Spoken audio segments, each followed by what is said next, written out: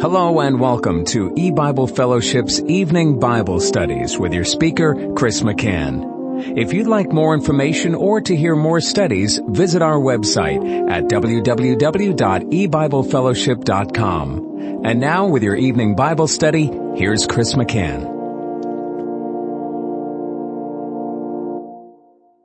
Good evening and welcome to E-Bible Fellowship's Bible study in the book of Revelation.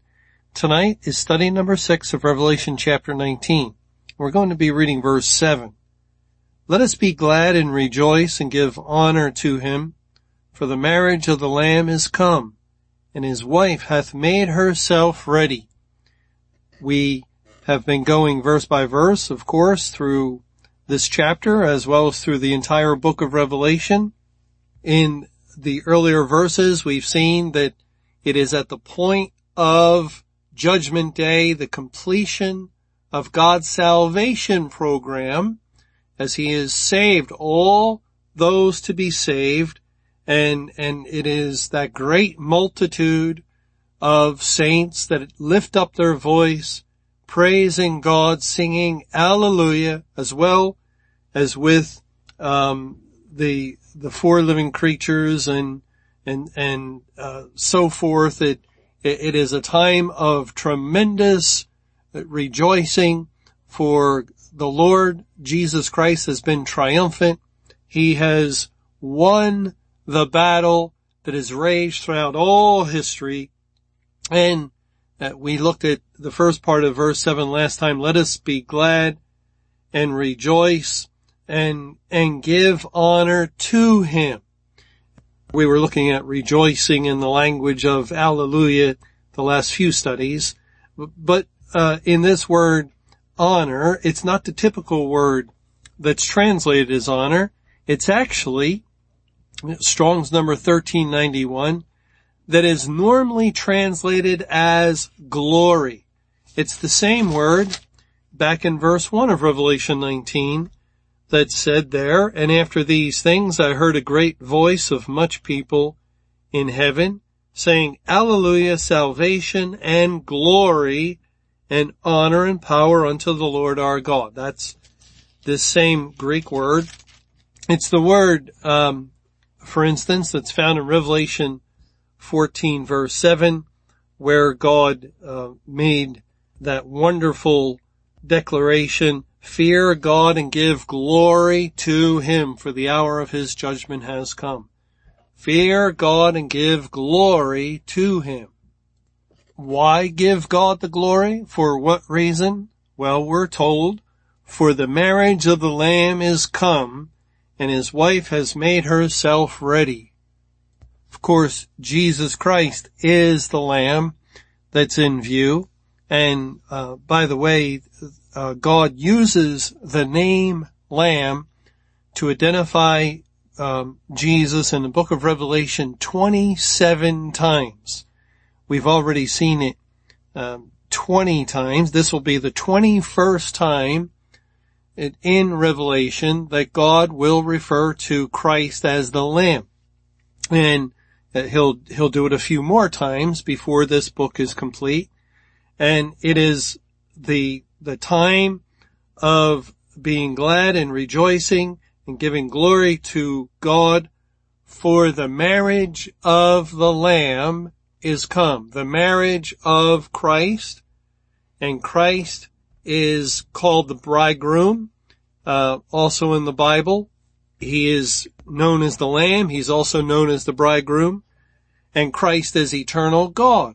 And the Bible tells us in Isaiah chapter 62 that God would marry a people for himself. In Isaiah 62, it says in verse 5, for as a young man marrieth a virgin, so shall thy sons marry thee. And as the bridegroom rejoiceth over the bride, so shall thy God rejoice over thee. And here, God is likening himself to a bridegroom and those that he will rejoice over as the bride, all those that he will save. They are the bride of Christ. I know that we're familiar with this, and we're aware this is taught in the Bible, but I recently was speaking to a man who has grown up in a Muslim land, and he was very surprised at the idea that God was marrying his people, those that he saved. He wanted to know, where are the verses that say that? And so I pointed him to Revelation chapter 19, that it is the marriage of the Lamb. The bride has made herself ready, and that is the body of believers. Now God speaks of the gospel, his salvation program, in terms of a marriage, especially in the parable we find in Matthew chapter 22. And I'm going to read this whole passage, verses 1 through 14, because it's a wonderful parable that is giving us all sorts of information about God's salvation program throughout history. It says in Matthew 22, beginning in verse 1, "And Jesus answered and spake unto them again by parables, and said, The kingdom of heaven is like unto a certain king, which made a marriage for his son, and sent forth his servants to call them that were bidden to the wedding." And by the way, the word marriage in verse 2 is Strong's number 1062, and the word wedding is 1062. We're going to find in the following verses marriage and wedding used a few more times, and it's always the same Greek word, Strong's number 1062. So the marriage of the Lamb has come, or the wedding of the Lamb. We can use them interchangeably. And it says in verse 3 of Matthew 22, "And sent forth his sons to call them that were bidden to the wedding, and they would not come. Again, he sent forth other servants, saying, Tell them which are bidden, Behold, I have prepared my dinner, my oxen and my fatlings are killed, and all things are ready. Come unto the marriage. But they made light of it, and went their ways, one to his farm, another to his merchandise. And the remnant took his servants, and entreated them spitefully, and slew them. But when the king heard thereof, he was wroth, and he sent forth his armies, and destroyed those murderers, and burned up their city. Now at this point, we can understand the previous verses to point to spiritually the sending forth of the gospel into the world, as God did send out a wide call, come to the wedding, or to really become saved. That's how spiritually you come as a part of the bride. Or there is also information in the Bible that pictures attending as a guest, and that also relates to salvation. But they were bidden to the wedding, and the Bible says many are called but few are chosen. And when these made light of it, finally the king destroys them and burns up their city. And that would point to the end of the church age, as God burned up the corporate churches and congregations. And what followed after that? Well, it says in verse 8 of Matthew 22, Then saith he to his servants, The wedding is ready, but they which were bidden were not worthy. Go ye therefore into the highways, and as many as ye shall find, bid to the marriage. So don't go into that city anymore. That city's destroyed.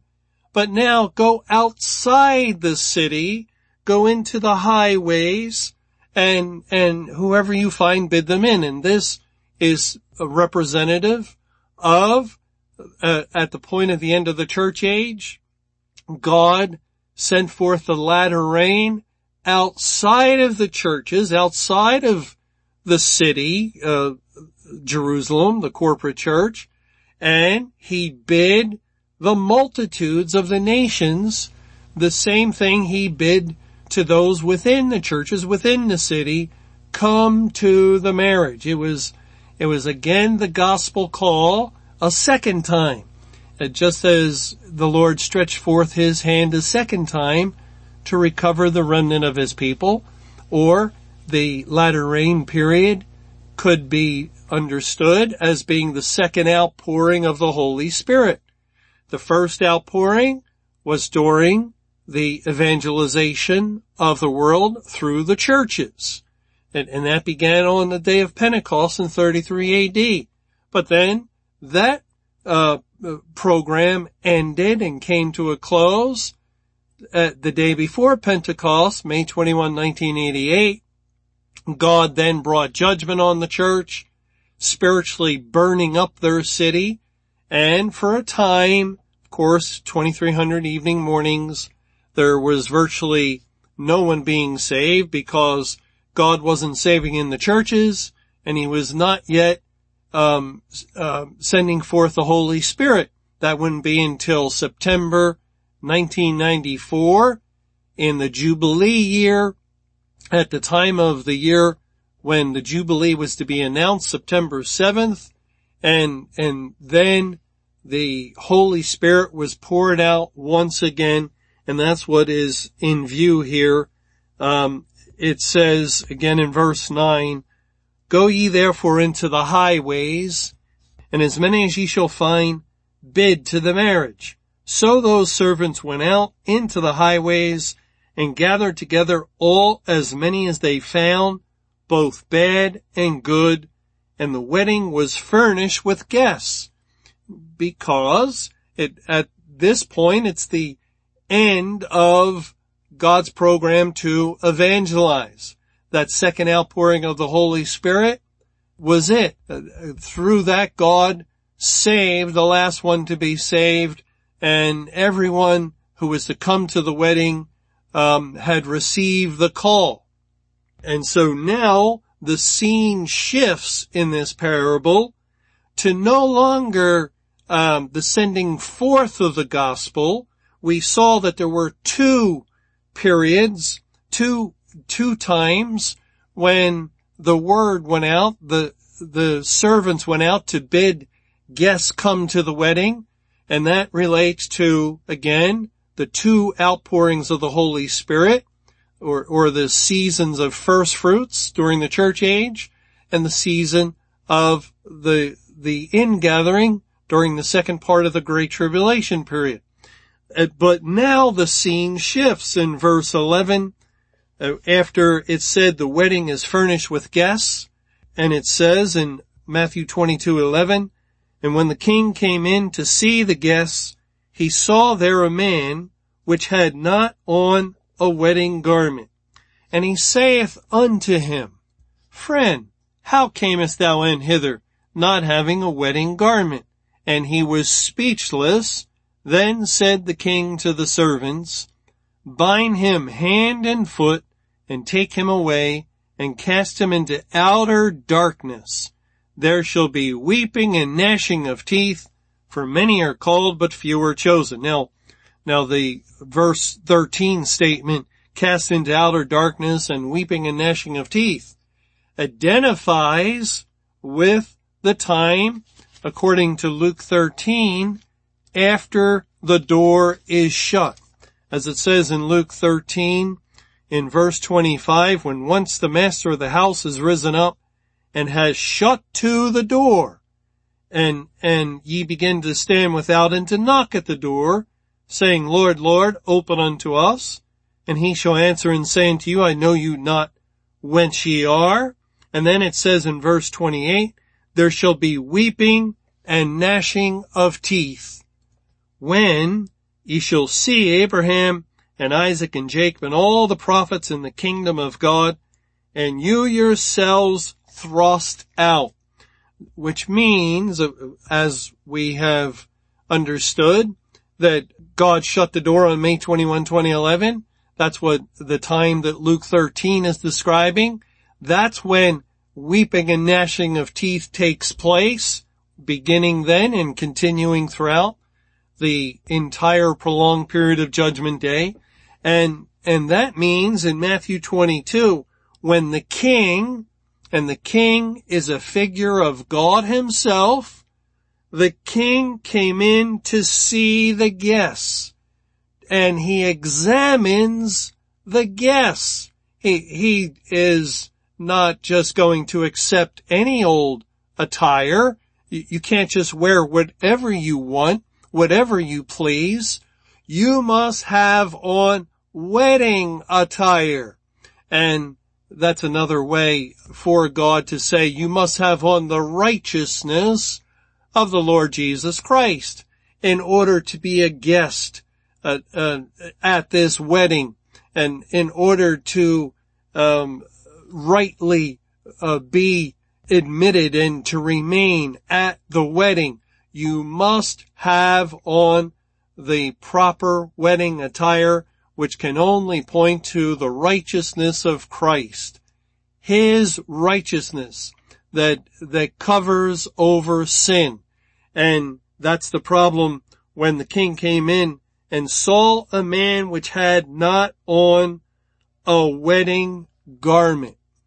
Now, from this we can learn and see how it fits what is happening today, as at this time, after the gospel has gone into the world. Remember the days leading up to May 21, 2011, there was a worldwide proclamation, unprecedented, never seen before in history, where the message from the Bible reached so many people on the face of the earth, and that was the second outpouring of the Holy Spirit. It was God going into the highways and byways, because he had already burned the city of the church, and it was God beckoning men once again, come to the wedding. And the date was even announced. Come to the wedding. Judgment Day is going to be here on May 21, 2011. And so there was the second outpouring and the completion of God's evangelization program. And then May 21, 2011, and these days after the tribulation that we're presently going through, we find there is no more beckoning, there is no more bidding people to come to the wedding, but rather it's a time when God is inspecting. He's the one who is going really from person to person. God is the one who has placed us all into the spiritual fire to see what we're made of. Are we gold, silver, precious stones, or wood, hay, stubble? Or another way to put it is, do we have on the proper attire? Are we clothed in the righteousness of the Lord Jesus Christ?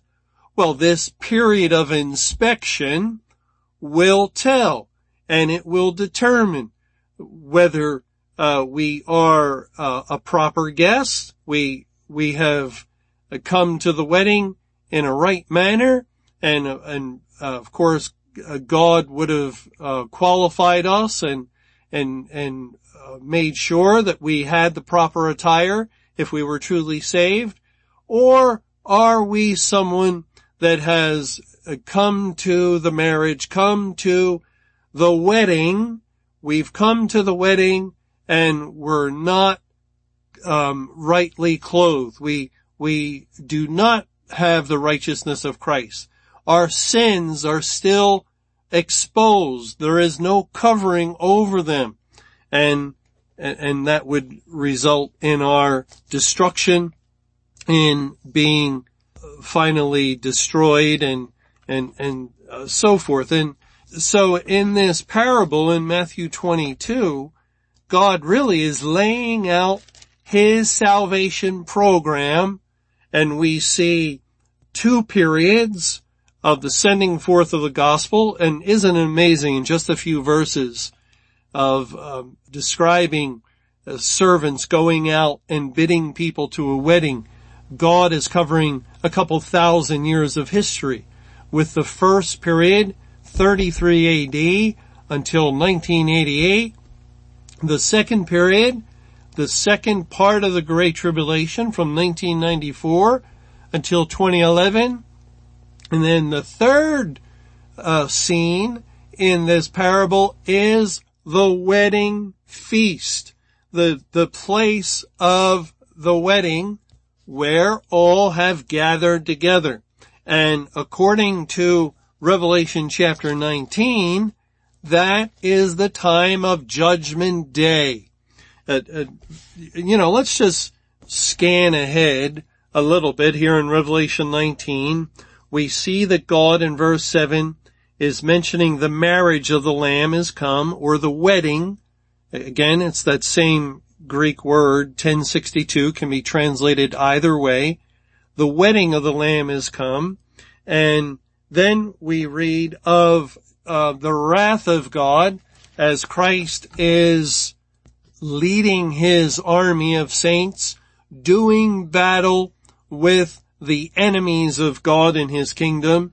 And we find in that context that there's just no other way of understanding it. We can't mistake what's in view as the Lord is treading the winepress and fierceness and wrath of Almighty God. And then we read in verse 17, and I saw an angel standing in the sun, and he cried with a loud voice, saying to all the fowls that fly in the midst of heaven, come and gather yourselves together unto the supper of the great God, that ye may eat the flesh of kings, and the flesh of captains, and the flesh of mighty men, and the flesh of horses, and of them that sit on them, and the flesh of all men, both free and bond, both small and great. Now back in verse 9, it said there of Revelation 19, and he saith unto me, Right, blessed are they which are called unto the marriage supper of the Lamb. So the marriage supper of the Lamb is Judgment Day. It is the time of the pouring out of his wrath, of the utter destruction of the wicked, of all of his enemies. And God speaks of it as a marriage supper. And notice what he said there in verse 9. Right, blessed are they which are called unto the marriage supper of the Lamb. And here we are, just as in that parable in Matthew 22. The guests showed up because spiritually God moved along. And it's no longer the time of bidding. It's the time when the supper is being held. And the guests, therefore, have arrived. And we don't have to go anywhere to some place. There is no place to go to be in this wedding, to attend this feast, to arrive at the marriage supper of the Lamb. We don't have to travel anywhere because it's being held all over the face of the earth. It is the time of the world's judgment. It is the day of the wrath of God, and therefore it is the time of the marriage supper of the Lamb. And all the world outside of the churches were bidden to come to the supper because it's close at hand. Judgment Day is coming, and many were called. Many were called. That's the biblical principle, but few were chosen. And so as we all find ourselves guests in a way, in a sense, at this particular feast, this time when the Lamb is going to take his bride, his wife, and forever be with her. Remember, the Bible wonderfully declares what God has joined together, let not man put asunder. And there's not to be divorce for any reason. And once God has married his bride, and he has gathered her, and he has saved her. They are his people, and that's why we have eternal life. Another way of saying it is we are forever married, and Christ can never put us apart. He can never divorce us, nor leave us for any reason whatsoever. So it is the point of the eternal marriage between the Lord Jesus Christ and his people, and very shortly they will consummate the marriage in eternity future, and God's people will forever be with the Lord. But there's a matter of conducting the feast, carrying out the marriage supper, and God is presently actively doing that as he is slaying the wicked of the world, and finally he will ultimately annihilate them.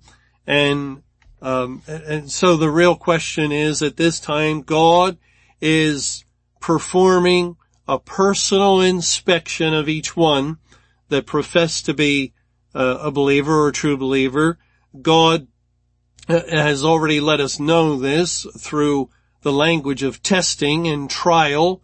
We've already known this, but he's also going about, as it were, the king, inspecting the guests, and here and there, here's one who does not have on that robe of Christ's righteousness, that beautiful garment of his salvation.